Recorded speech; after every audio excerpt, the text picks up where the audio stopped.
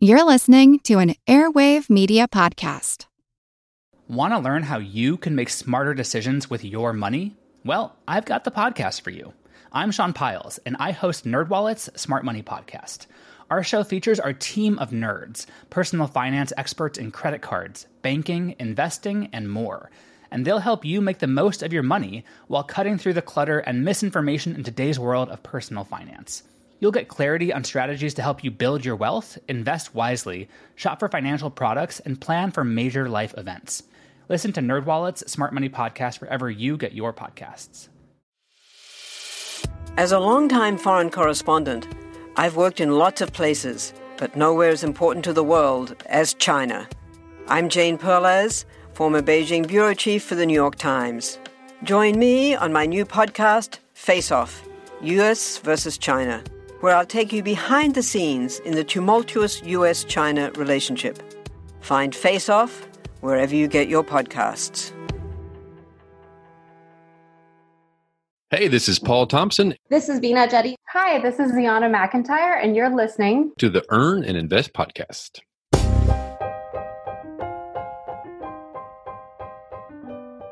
My in-laws came to the United States with nothing. No job, no titles, no education to wave around on a job interview, and no big bank account. Pretty much they had the clothes on their backs and 3 young kids following behind. And they made do. They made do without American college degrees. They made do without professional skills.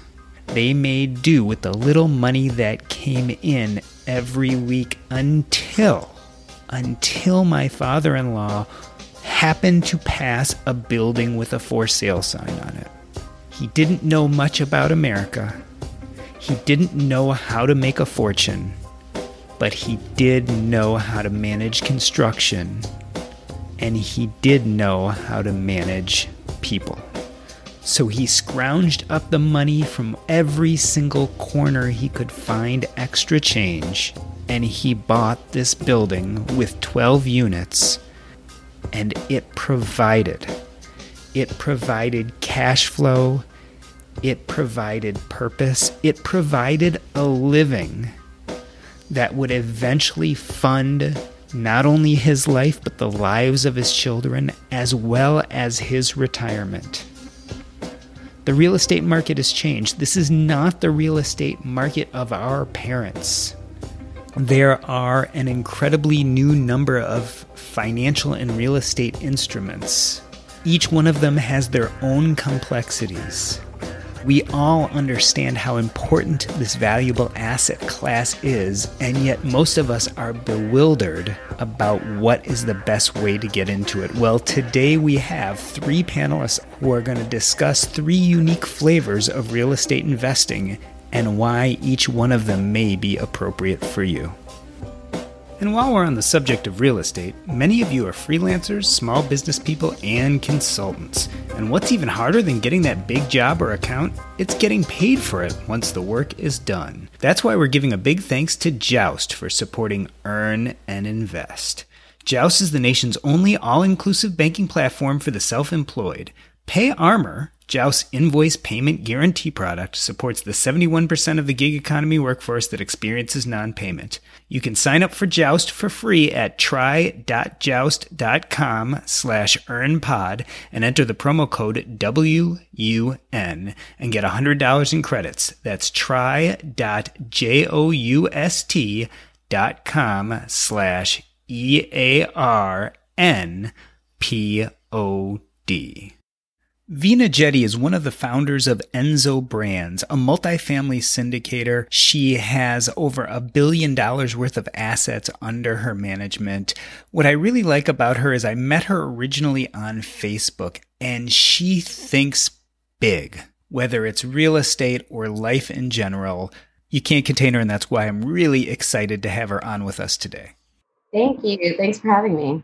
And you were on with us before, is that right? It was a fun podcast. No one would blame me if I called Ziana McIntyre the Airbnb queen. She owns 6 properties, manages greater than 20, And if you're looking to use Airbnb as a way to get into real estate, she's definitely the person I would call. Ziana, welcome back to the show. Thanks. And actually, I own 7 properties now as of last month. Congratulations. That's always the problem when I'm doing people's introductions is they're such movers and shakers that everything changes by the time I get them on the show. Yeah, if you could see around me, I like strategically place myself in between all of the moving boxes. So yes. Paul David Thompson is an entrepreneur, a mentor, and a friend. He's probably one of the smartest guys I know in the real estate space, and he always amazes me with all the tips and tricks and deals that he's pulling off on any given day. He's been the co-host of the What's Up Next podcast, and now we've rebranded to Earn and Invest. I sorely miss him in the co-host seat, but now I get to invite him back as a guest. Paul, I feel like I'm welcoming back the prodigal son. Oh, yeah. Well, it's nice to be back. It's great to have you on. You know, I noted that with your experience at being a host of this show, that at some point the urge might kick in and you might start hosting again, and that's completely fine with me. So is that a standing invitation that I can just stand in? Always, and certainly this time for sure.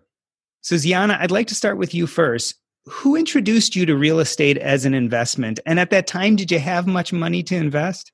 Nobody really introduced me. I think for me, I'd always thought that it was a great way to make money. And it seemed like something that like wealthy people were doing. I guess if I was going to talk about an introduction, it was like Rich Dad, Poor Dad, which I think everybody says or a lot of people say. And I believe I read that in high school or something like that. And so it's kind of always was in my mind. A couple of lucky things happened. I had a landlord who now is a friend of mine, and he's about 70 and owns 20 apartments in the same complex. And I ended up living in one of his apartments. And so that kind of got me thinking as well, hearing his story. He said he just had basic jobs until he was about 40 and decided to get serious. And that's when he started doing real estate. He just had the life. He would play volleyball with all the kids and ride his bike everywhere. And he just seemed super chill and had all these apartments paying for his life. So I think that was really in my head. And then when the Airbnb thing came around, I was just a student and a friend of mine told me about the concept. And I'd been a longtime traveler and thought, yeah, that seems really cool. Let me try it out.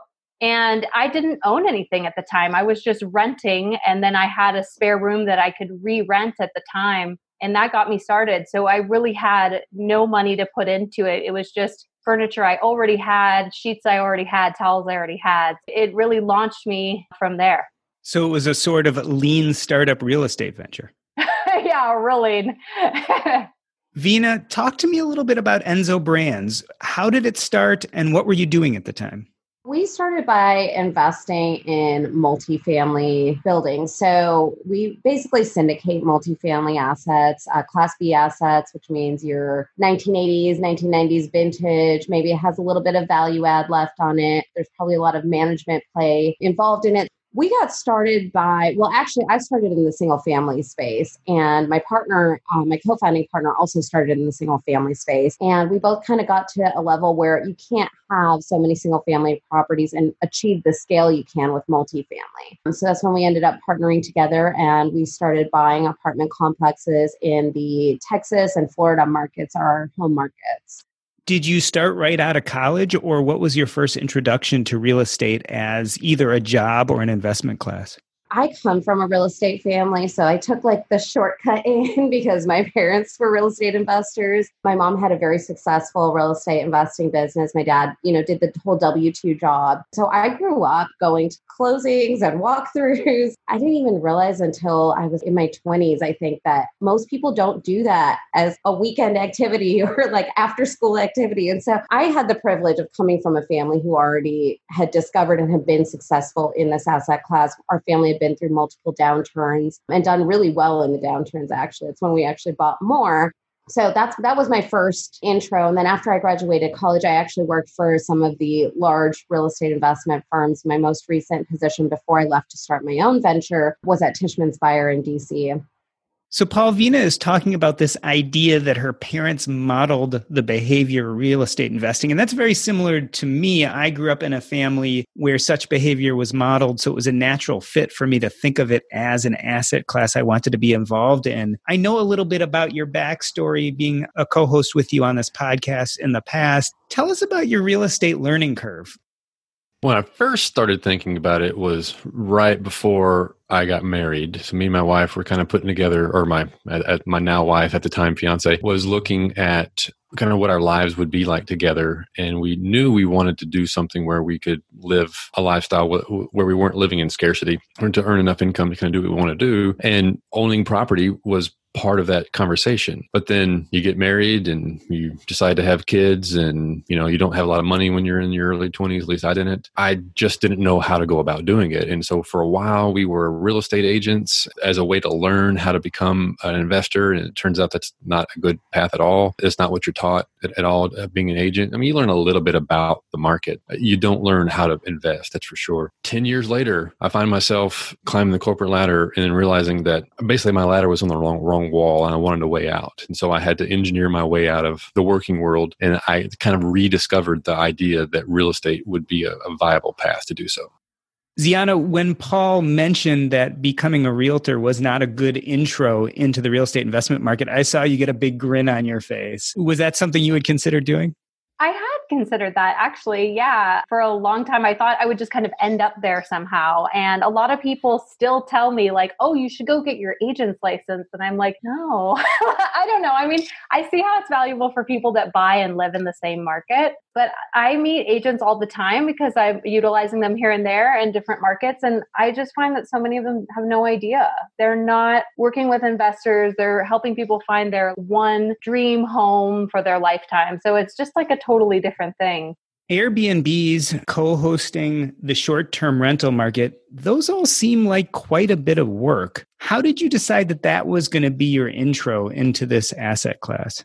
So I kind of started Airbnb with the model that people talk about now as master leasing. So that's renting a place and then re-renting it on Airbnb. So back in the day when I started, a lot of people didn't know about Airbnb. And so I was just making sure that I had subletting in my lease and I didn't really mention it to the owner except for saying like, I travel here and there. I like to rent out my place when I'm not here. But they didn't know that, maybe I don't intend to live there at all. That was a little bit different. I left that out.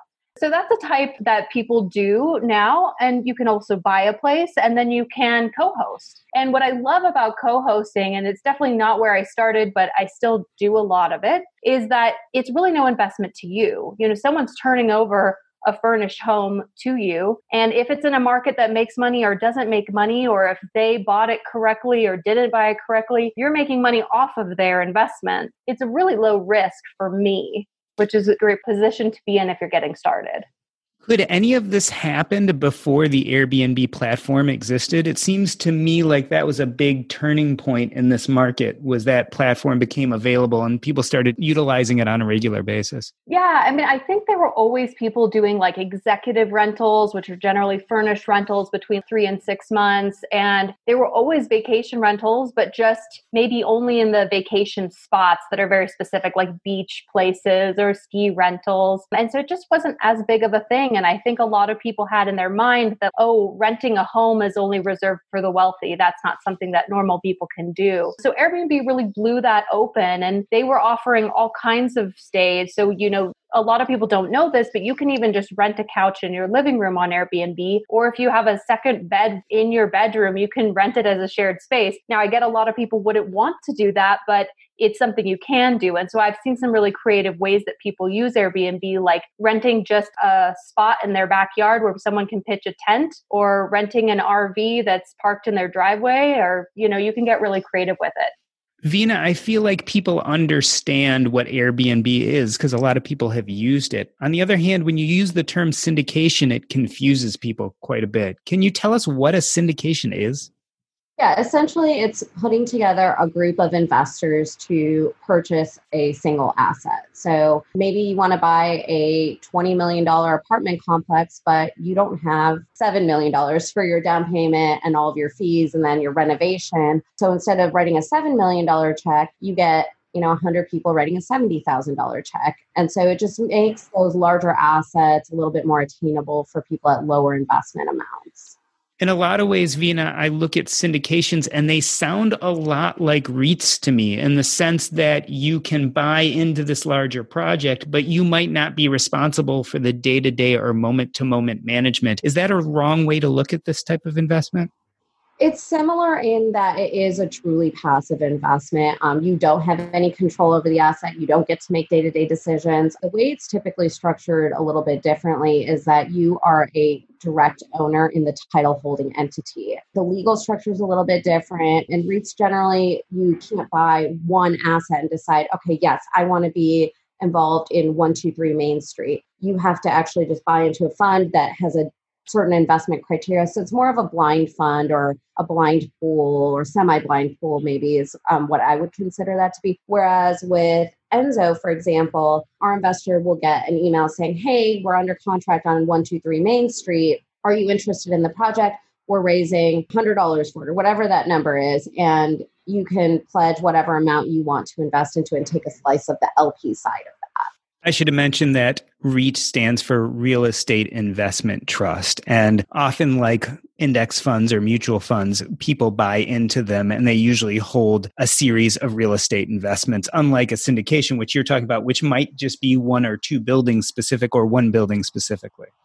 Yeah, and you can structure a syndication in a lot of different ways. So there are absolutely syndications that will do like a semi-blind fund versus a true one property or one asset syndication. We do one asset, and we do that basically so that we can shield any liability from further assets or other assets. Or our investor might want to be in Orlando, which is a market we're heavy in, but they may not want to be in DFW, which is another market we operate in. That's why we do it on an asset by asset basis. So you can really pick and choose what fits your investment criteria.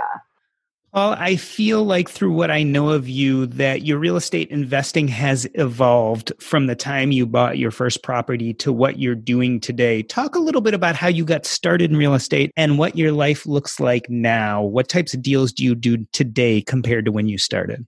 Sure. When I first started, I was a classic landlord, and I had almost this opinion that if I'm doing anything but buying a rental, then I'm making a mistake. Like doing a flip or a wholesale or anything else was a mistake. And that has definitely evolved because you got to recognize that your life situation changes and you have to own a lot of rental property, especially if you're using leverage, debt service, to have enough passive income from rental properties, which is why so many people will scale up and go to multifamily. My evolution came from, I really just wanted out of my job and I wanted a lifestyle of business. And so now I have kind of designed my life where I'm in the middle of a whole bunch of deals. I tend to specialize in single family, but now I'm more on the paper side, or I'm investing more and more inside of my IRA or inside of my solo 401k. So I'm doing a lot more of creative deal structuring where I'm kind of the puppet master of a deal, but I'm not involved. I never swing a hammer, and I'm certainly not thinking about how I'm going to manage a property, because that's not my skill set. My skill set is in the deal structuring.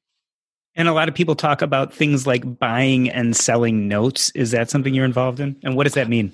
Yeah, I do, but that's not my specialty. But I tend to originate my own notes. To your original point of buying a note, basically just a promise to pay. Somebody lends on, it's an owner financing deal, or they lend on a given deal, and they basically buy into the promissory note, and that's what you're buying into. And so you're buying the paper, and banks do this all the time. They buy and sell notes all the time, and they package them up and sell them up to Fannie Mae. We do this on a kind of a secondary market in the single family space, where we do that between individuals instead of going through large corporations or large entities.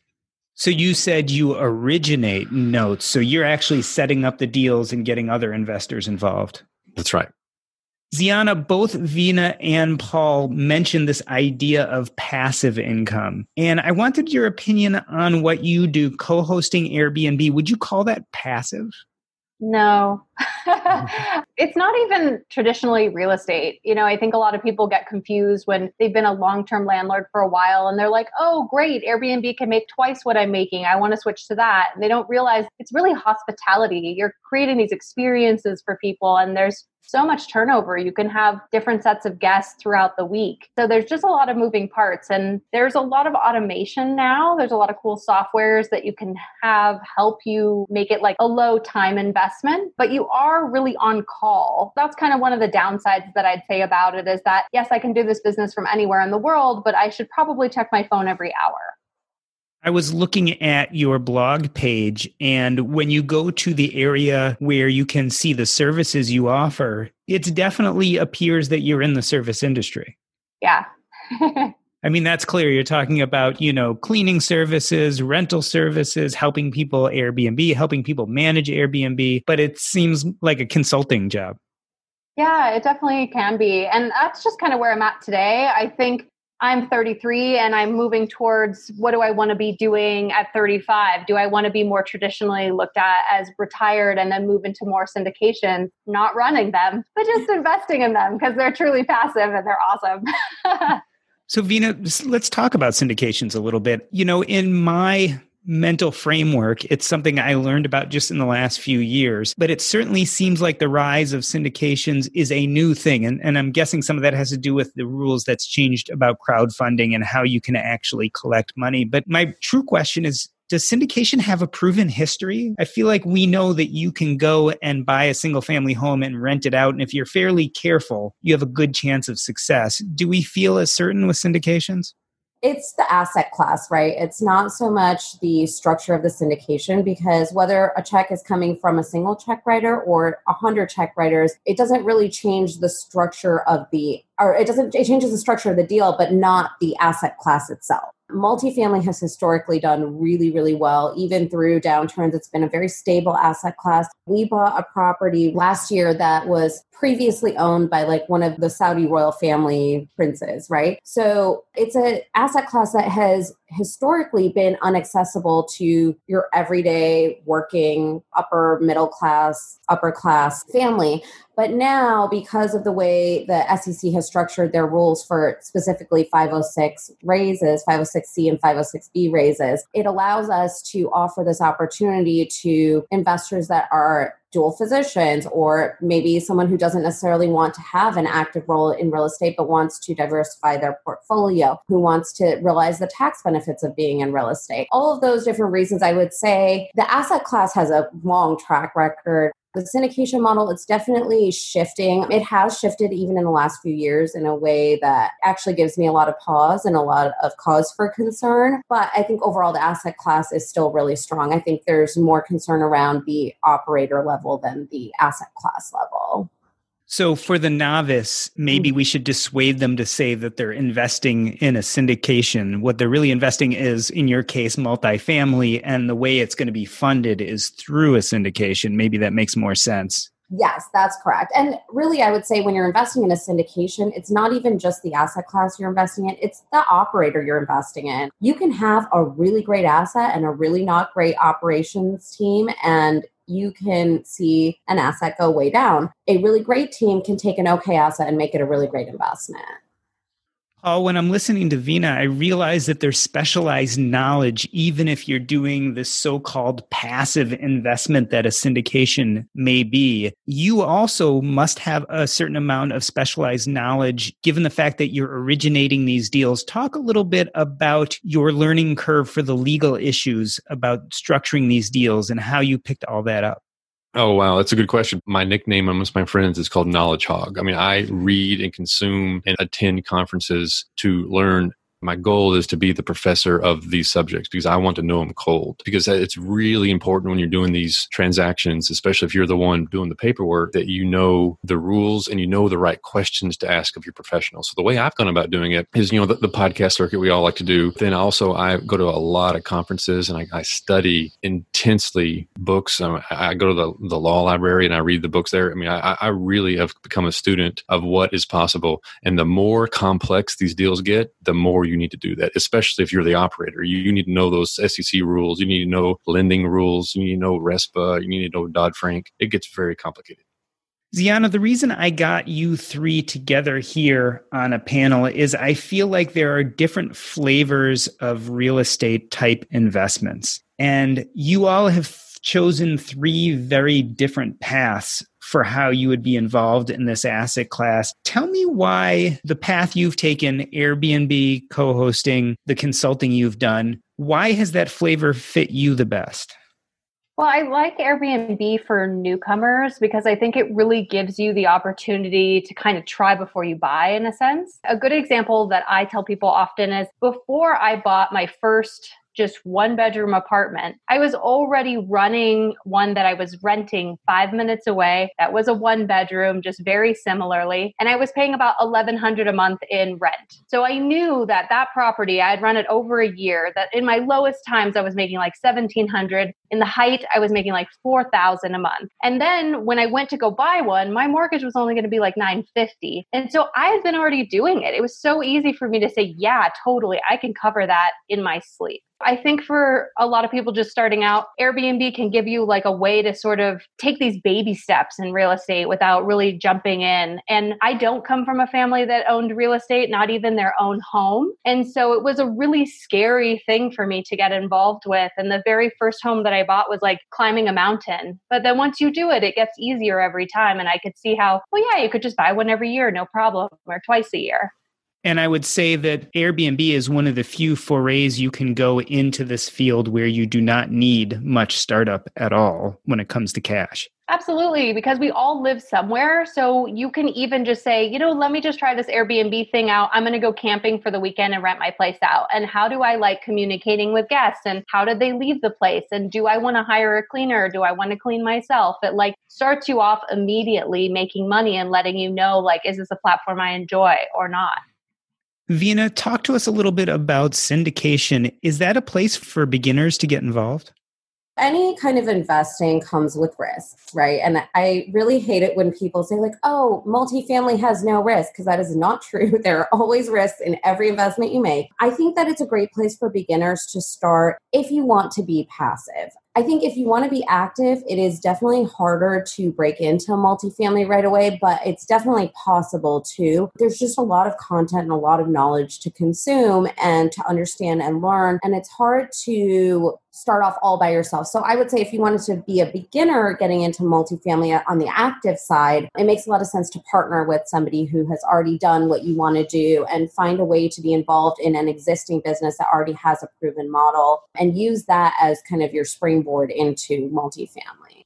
Paul, let's say you have someone who is interested in your mastermind, they're listening to your podcasts, and they would like to reproduce your trajectory. Why would they want to do it? Is it better returns? Is that why you've evolved to the place you have? Or is it less active work once things are set up? What got you to where you are today?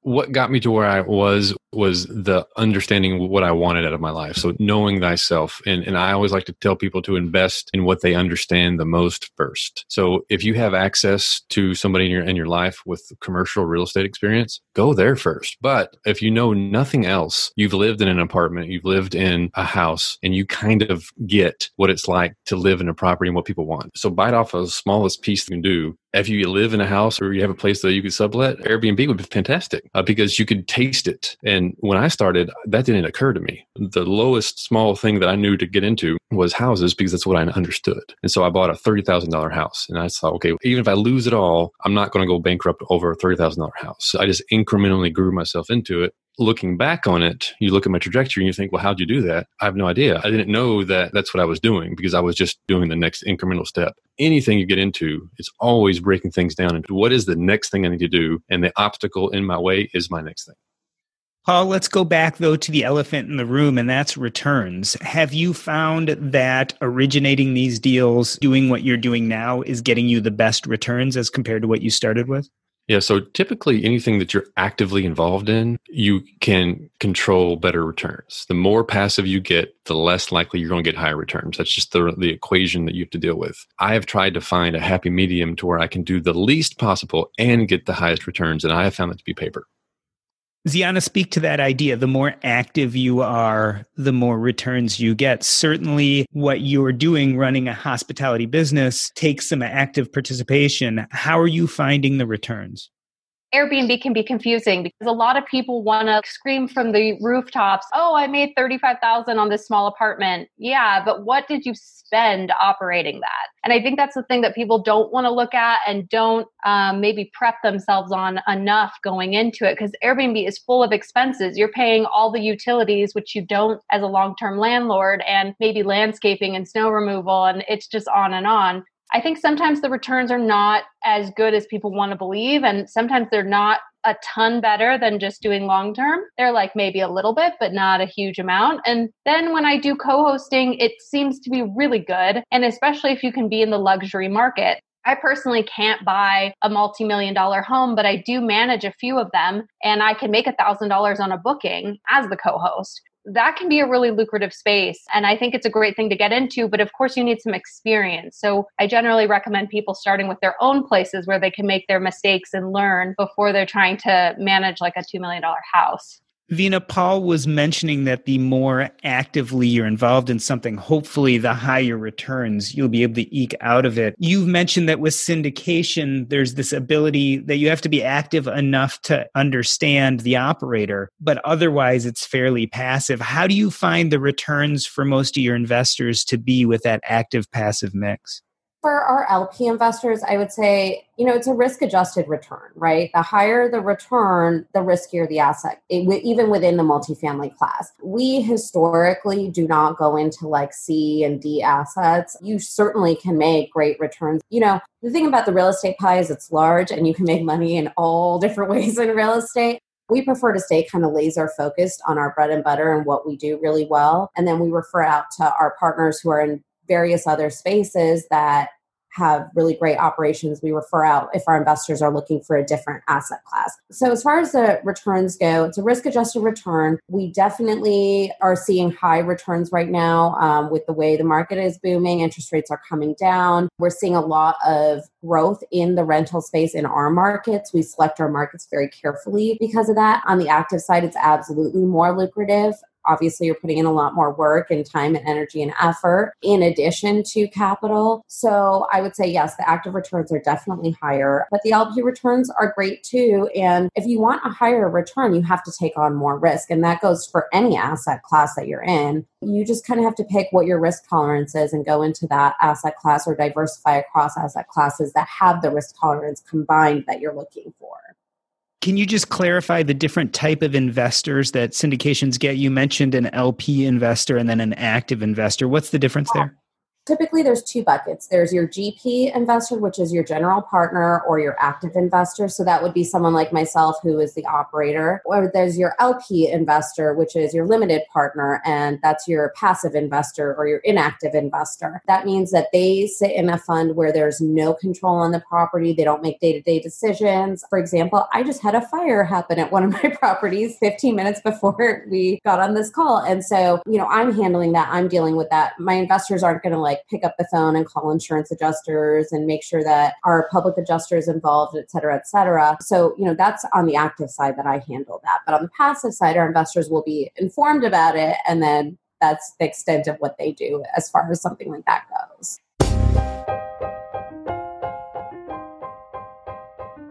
I'd like to take a pause for a moment and recap. In the first half of the show, Paul, Veena, and Ziana discussed how they got into real estate in the first place. After the break, we delve into which flavor is best for you. But before we do, I wanted to say thanks to Joust for supporting Earn and Invest.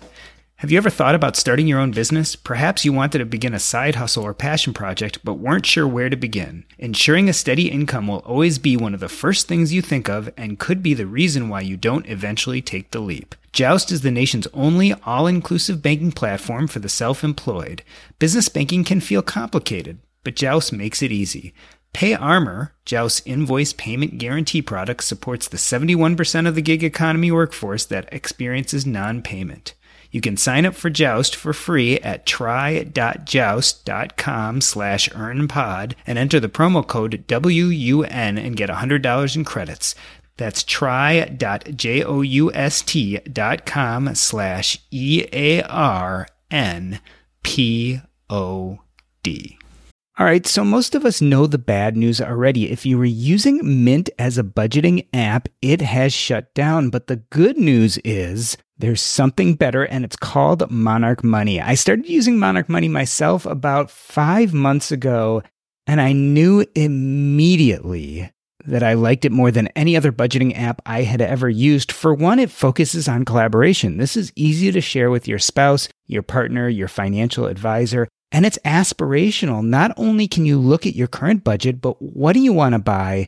What do you want your goals to be? You can focus on those in Monarch Money. It's the next generation of personal finance apps. Monarch is the top-rated all-in-one personal finance app. It gives you a comprehensive view of all your accounts, investments, transactions, and more. Furthermore, you can create custom budgets, track progress toward financial goals, and collaborate with your partner. And now get an extended 30-day free trial when you go to monarchmoney.com/earn. Again, that's monarchmoney.com/EARN. What I like about this app is it's intuitive, easy to use, quick to sign on. It's collaborative, as we talked about. It's customizable. The idea is you can use this app the way you want to use it. And the reason why is the Monarch Money team is customer focused. They are focusing on you, me, and all the other people who want to use this app to live a better financial life. After trying out Monarch Money for myself, I understand why it's the top-rated personal finance app. And right now, listeners of this show will get an extended 30-day free trial when you go to monarchmoney.com/earn. That's monarchmoney.com/EARN for your extended 30-day free trial. Paul, we've talked about returns. Let's look at the other side. What are the biggest pain points of what you're doing currently? Well, I'm lazy and I really work hard not to work. My pain points are always in automating or delegating tasks that are mundane. There's a lot of paperwork in real estate. There's a lot of nuances to be aware of. And there's just a lot of details to get right. I haven't heard anything we've talked about right here that didn't include knowing a bunch of details. And so learning how to get those details in place and just making sure your books are done and your taxes are more complicated, that comes with real estate. And so I find that to be my biggest pain point because that's not my personality. I have to delegate those tasks out to make sure they're done well. But that's what keeps me the busiest now is not doing those things. I want to just assure the audience, I know Paul Thompson fairly well, and he is the busiest lazy person I know. So I don't know if you should believe what he just said there. So Ziana, let me ask you the same question. What are the biggest pain points in your current business? So I would echo the bookkeeping thing, especially with Airbnb. There's just a lot of transactions all the time. I have some friends that have like maybe 50 properties and they're just a long-term landlord and they say, oh, we just have one bank account. And, you know, you just double check that somebody paid their $1,500 that month and that's the only expense going in and out. Each one of my homes have their own bank account and credit card, and there's like hundreds of transactions. It's just insanity. So I currently do it myself, and I went to go get a quote from a bookkeeper the other day, and it was going to be $400 a month, and I was like, I don't think so. So we'll see. Currently, I am doing it, but I think last year I kind of let things go a little bit far. I'm trying to do them every 2 weeks, but it doesn't always happen that way, and it ended up the year with 40 or 50 hours of bookkeeping work to do. So trying not to do that this year. Veena, besides the aforementioned fire, I assume there's no pain points at all in being a syndicator, right? Nope, nothing goes wrong ever in multifamily. Everything is all glitter and gold here.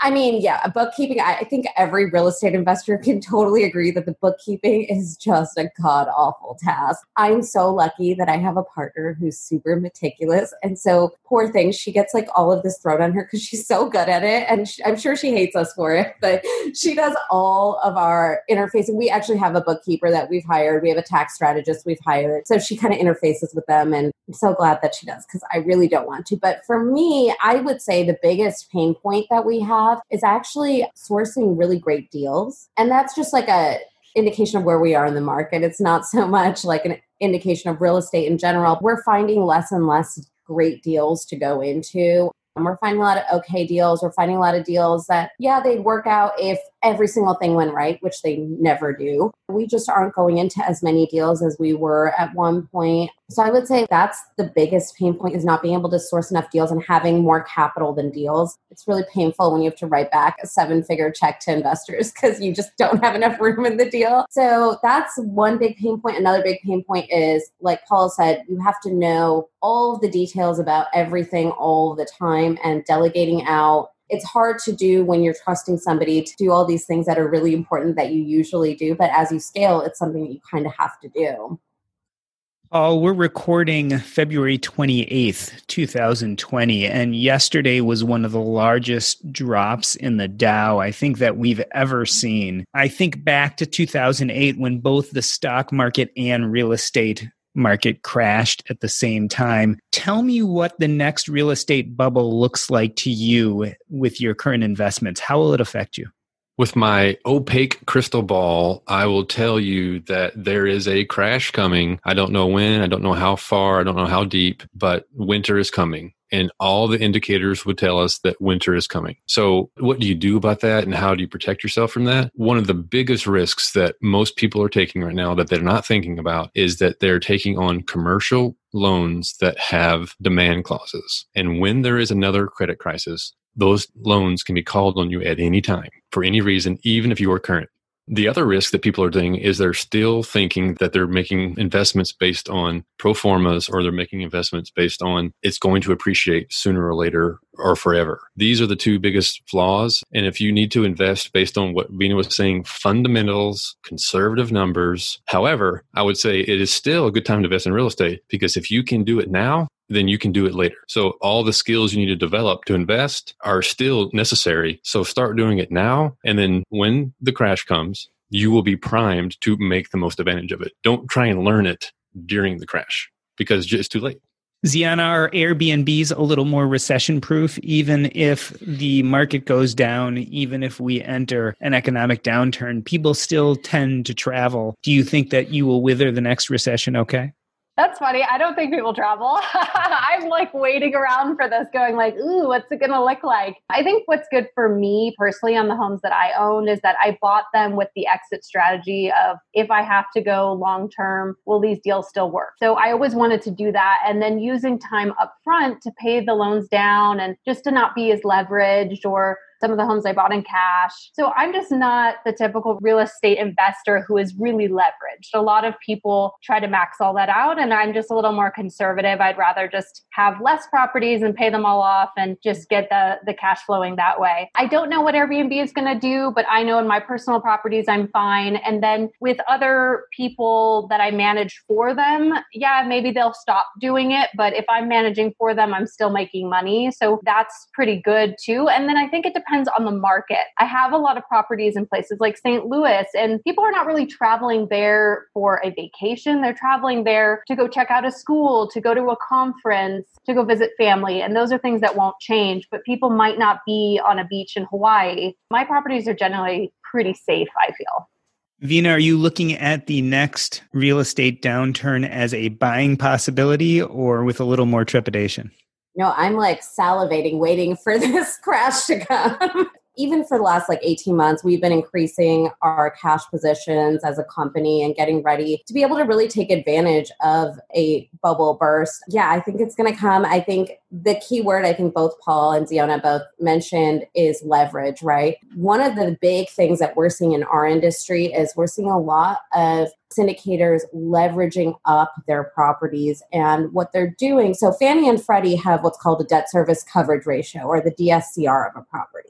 What it means is for every dollar of debt you put on the property, you have to have $1.25 of income coming in based on the T12 or the P&L statement from the last 12 months. What is happening is, because people are paying so much for a property, their debt service coverage ratio is pulling down what they can actually leverage up the property. So while you might have historically seen 75, 80% leverage on a property, today you're seeing 65, 70, 72%. And so what happens is, when Fannie and Freddie put those restrictions on leverage, and I know I'm going really into the details here, but I think this is very important for passive and active investors to really understand. So what happens is, a lot of syndicators cannot purchase the asset unless they bring more leverage to the table, because investor equity is very expensive.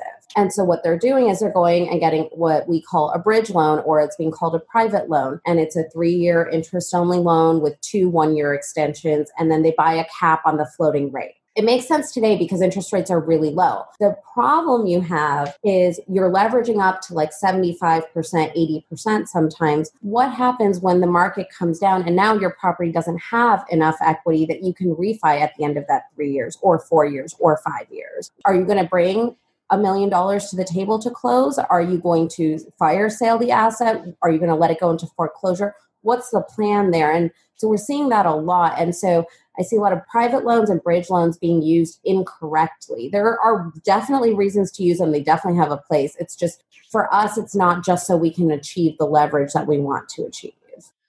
Paul, listening to Veena, this sounds like pretty complicated stuff. And if I'm your average Joe or Jane, maybe I'm not in love with real estate, but I feel like it should be part of my asset allocation. How would you tell that person to get involved in real estate? What flavor is the best? I don't think there is one best investment, but let's take the avatar of somebody who is currently in the stock market and they have a high net worth and they're potentially able to fire and they're just trying to limit their exposure to equities. But you just want a passive investment for your investments. You don't want to get into any of the active stuff. Everything we've talked about, we are all business owners about real estate. If you want to be a real estate investor and you just want to be passive, that's when you start looking at syndications. That's when you start looking at REITs. I'm not a big fan of these crowdsourcing platforms that are out there. Veena's nodding her head no to. They have no track record. I'm not a big fan of that. But REITs do have a very long track record and they actually have very good returns, and it gives you exposure to the asset class of real estate if that's what you want for diversification. Now, you may not get as good of returns as you could get inside of a well-run syndicator. That's my stance, because I kind of stand in that same place. Do I want to do that? Do I just want to back off and take what I have in my IRA or my solo 401k and just kind of be exposed to real estate, but not have me doing really anything? These are things that I think through as well. And that's where I have considered putting some of my money, but I always come back to, well, I know how to do it better. So I want to go and make the money by doing the work. Veena, speak to this idea. I've heard that REITs or real estate investment trusts tend to correlate with the stock market to a much higher degree than syndications do. Do you find that to be true? Yeah, I do think that that's true. And again, I think it goes back to, it's more of like a fund than it is a true single property investment. What's happening in DC in one property may not be affecting something that's happening in San Diego, for example, at another asset. And so that's the difference between syndication, is you're really focusing on just one asset at a time, but you're putting all your eggs into that one basket too. So there's, risk and reward on both sides of that. Ziana, I'd ask you the same question. If you are coming into this as a novice and maybe you don't want to be a real estate professional like I'd consider all three of you, what's the best flavor of real estate to be involved in? Knowing what I know now, I would probably always use Airbnb because I love it, but maybe just on my personal property. So one of the ways that I utilize Airbnb is both my boyfriend and I work from home. So we're on a platform where we do a lot of pet sitting. And so we find places even nearby. I live in Colorado. There's a lot of ski towns nearby. So we'll go stay in a beautiful mountain chalet for free with some pets and then rent out our home on Airbnb. So finding creative ways to make money off of your house is great. And that's a great starting point. But then taking that cash flow and investing it somewhere. And if you're not feeling super confident, then finding a syndication can be great. And there's some that are a lot lower entry, like maybe $25,000 or something. I personally don't think the returns that I've seen in REITs are very attractive. They seem kind of boring to me, but I've seen some great syndication returns. And I think for myself, getting older, getting lazier like Paul, that I'm like, screw it, I'm going right to syndication. So if you find a good operator, I think that can be a really great place. Paul, do you think it's a mistake not to have some sort of real estate as part of your asset allocation? No, you will find very few real estate investors that will say that. I am not an advocate that real estate must be a part of your portfolio. You have to know yourself, and there are other asset classes that are out there that work just fine and are a lot easier to be passive. If you want to be a passive investor, real estate probably isn't the first thing that should come to mind. Now, what it can give you is residual income. And that's what I've started using instead when you're looking to be an individual investor and you're trying to buy properties of whatever asset class. You can create significant residual income while also creating future wealth. There's not very many other asset classes that you can do that at the scale and at the returns of real estate. That's the advantage of real estate. Not to mention there's this advantage of leverage that we all talk about, but inherent in that is risk. Veena, do you agree with Paul? Should real estate be part of any asset allocation, or is it okay to pass? I think it's okay to pass if that is not your cup of tea. Some people don't invest into gold or silver, and some people don't invest into the stock market. So, I think there's a lot of different ways to make money. Even within real estate, we're talking about 3 completely different business models that all do really well and all have their advantages. So I think it could be, because I think that there's probably something for everybody within the real estate pie, but I don't think it has to be by any chance. Ziana, I usually end by asking what's up next in your life and where can we find you? But I'm going to modify that a little bit. I'm going to ask, what is your most recent or planned on big deal, and where can we find you on the internet? I just bought a place last month that we moved into, and we're going to be trying to live rent-free or, mortgage-free by leveraging it on Airbnb. So that's always exciting to have a new place. And I feel very fortunate that Airbnb is in my life and I can have very lazy days. I think I'm lazier than Paul. But yeah, currently, I love real estate and I'm just learning more and more. And there's so many different ways to do it. So for me, I'm moving more towards the syndication space, and not to do them myself, but just to put money there. You didn't ask me, but I do think that real estate's an important part to have in your portfolio. A lot of people don't, but I think it's nice to have something active when a lot of my friends only invest in index funds. And I think that's great, but you're totally a slave to whatever the market's doing. I like having a little bit of both. And where can people find you? Oh yeah, my website, ZianaMcIntyre.com. CEONA. McIntyre is McIntyre.com. I imagine you can put that in the show notes. Yep, it will be there. Veena, what is your next big deal, and where can we find you on the internet? I can't really talk about my next big deal because there are SEC rules and we don't do public raises. So what I will say is our last big deal closed in December. We had a $35 million asset in the Orlando market that we bought. It's doing really, really well. Luckily, we're having people lined up on a waiting list, and we've just started pushing rents and haven't even been able to get in and renovate. So that's great news. I think that one's going to do really well. You can find me on the internet at enzobrands.com, or you can email my admin at hello@enzoventures, ENZOVENTURES.com.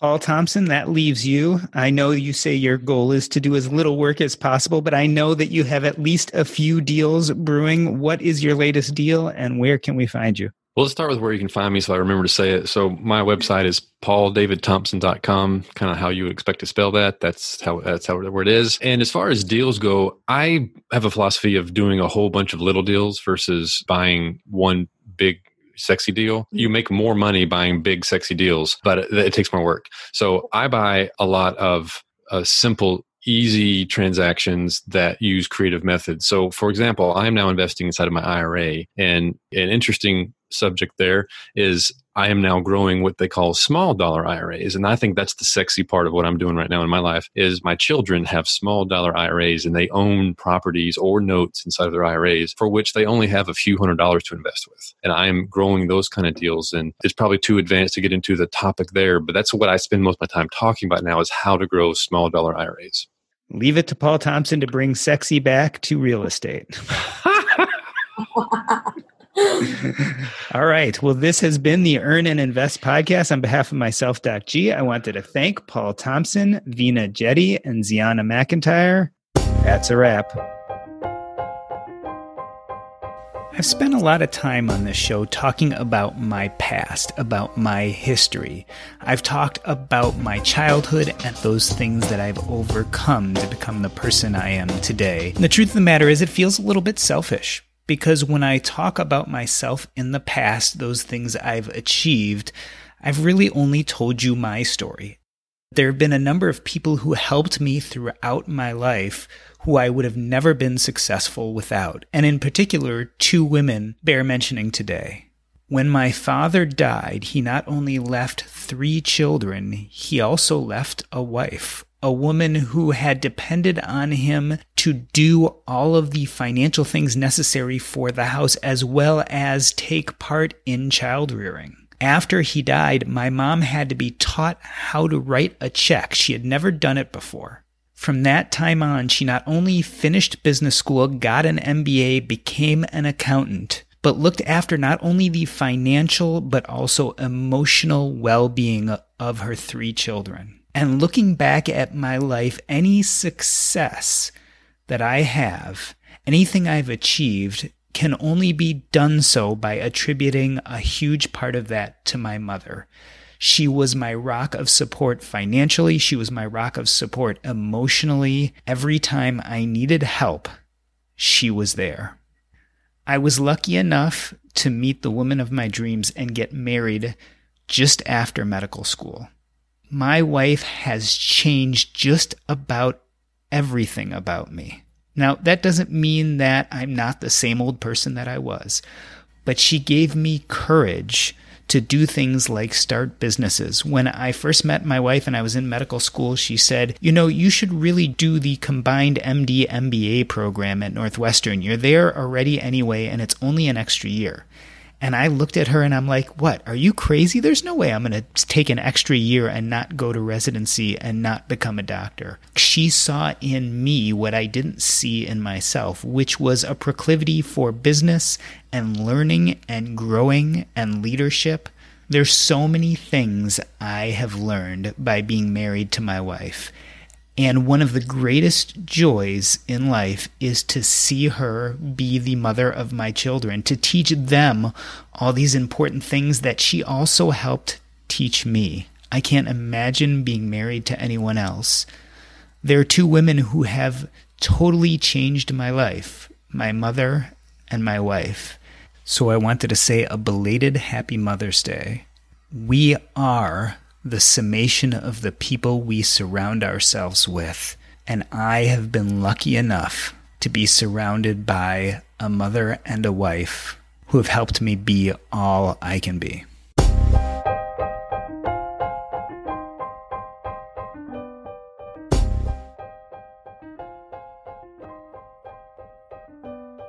So here's the real question, Doc, is where can you make the biggest returns? What's the one asset class? Let's do a little sample here. Where can you go, and if you started from nowhere, where can you go and make the biggest returns the fastest? House hacking. House hacking can make the biggest percentage returns, not Yeah, necessarily the biggest dollar value. Yeah. Right? Yeah. Well, I don't actually know. I'm like, you tell me. I mean, I think it depends, right? Because like if you're starting with 0, it's going to be somewhere in the real estate pie. It's not going to be in the stock market, right? So the typical path of progression, I would say, is wholesaling houses. Mm-hmm. And then you go to like wholesaling maybe apartment complexes of some sort. Sure. Then you go to some sort of, you branch out from there, right? Either you go to like note lending, you go to hard money lending, you go to syndication, maybe you go into Airbnb, the fix and flip model. So I think it's just you kind of keep going up, but there's so many branches you have to pick which branch. It starts to branch out, and you got to pick one. You really do. Mm-hmm. That's why like we have so many investors that ask us like, hey, are you guys interested in doing this hotel deal or this land play or I mean, they're great deals, but no. Mm-hmm. They're not your expertise, yeah. Stick in your swim lane, for sure. Yep. Mm-hmm. This is a fun real estate smackdown. Yeah. There wasn't enough smacking going on. Yeah, Come on, guys. but Come on, Doc. I didn't want it to be like that kind of aggressive. I just wanted this idea of hear how 3 different people do it and why what they do works for them. Because I feel like we don't talk about, obviously, like you said, real estate's a big thing. And a lot of people do not want to do the single family thing, right? So there are plenty of people who don't want to do that, and they feel like there's no other way to be involved. And you guys are 3 examples of people who have really run with these alternate ways, have made very successful livings off of it. And are not doing that traditional I'm a landlord and showing up and fixing the sink and blah, blah, blah. So I just think it's a nice pushback to the normal narrative of this is how you do real estate.